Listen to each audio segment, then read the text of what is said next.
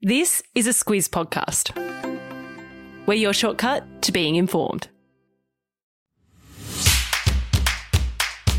Good morning, I'm Sam Ferris and this is the Tokyo Sprint, your quick-fire news update every day of the Tokyo Olympics.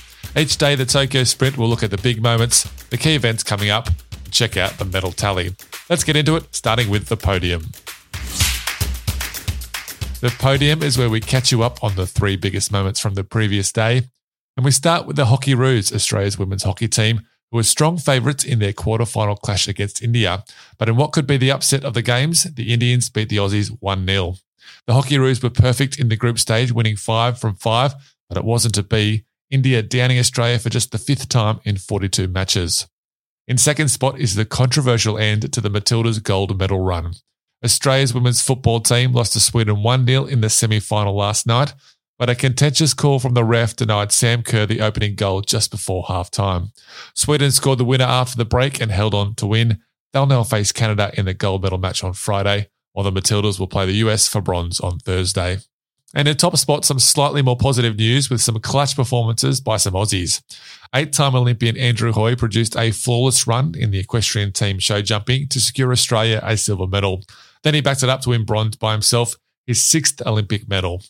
And the Opals, they left it late in their women's basketball match against Puerto Rico. The Opals, they needed to win by at least 25 points to make it through to the quarters, and they got there with just 28 seconds left, winning 96-69.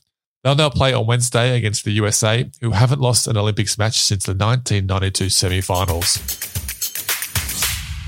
Now we move to the rundown, a look at the key events coming up today, and it's a knockout day for plenty of Australians, with most of the events at night and around the same time, so get your various devices ready.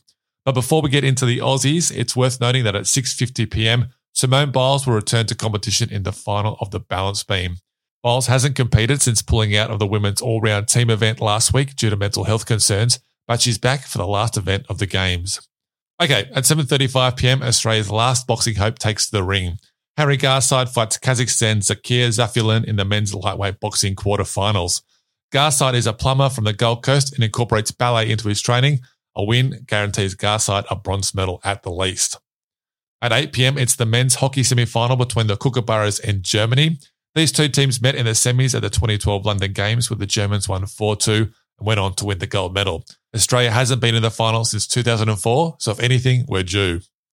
At 8:20 p.m, it's the men's pole vault final. Curtis Marshall is the Aussie in the final, and if you remember, he was a close contact of a positive case, so he's been isolating but still training, so let's see how he goes. At 8:50 p.m, Australia takes on the team from Russia in the women's water polo quarterfinals. Both teams finished third in the group stage, but the Stingers won 3 games to the Russians 2. Australia finished 6th in Rio and are hoping to shore up a top 4 spot with a win. From 10 p.m, it's the Boomers versus Argentina in the men's basketball quarterfinals. The Boomers are undefeated this campaign, while Argentina have 1 win and 2 losses. Australia have never medalled at the Olympics, and the winner of this match faces the winner of Spain-USA. And at 11 p.m, Australian pair of Taliqua Clancy and Marifé Atacho del Solar take on the Russians in the quarters of the women's beach volleyball. These sides met in the group stage, the Russians winning 2-1. It was very close in that third set, so this one is anyone's game. There are obviously heaps of other events today, including more Australians, so there's a link to the full schedule in the episode notes. All times are Australian Eastern Standard Time, and you can watch it all on the 7 network.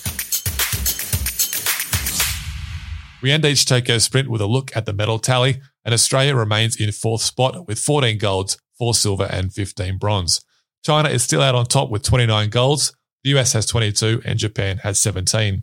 There are 24 gold medals up for grabs on day 11.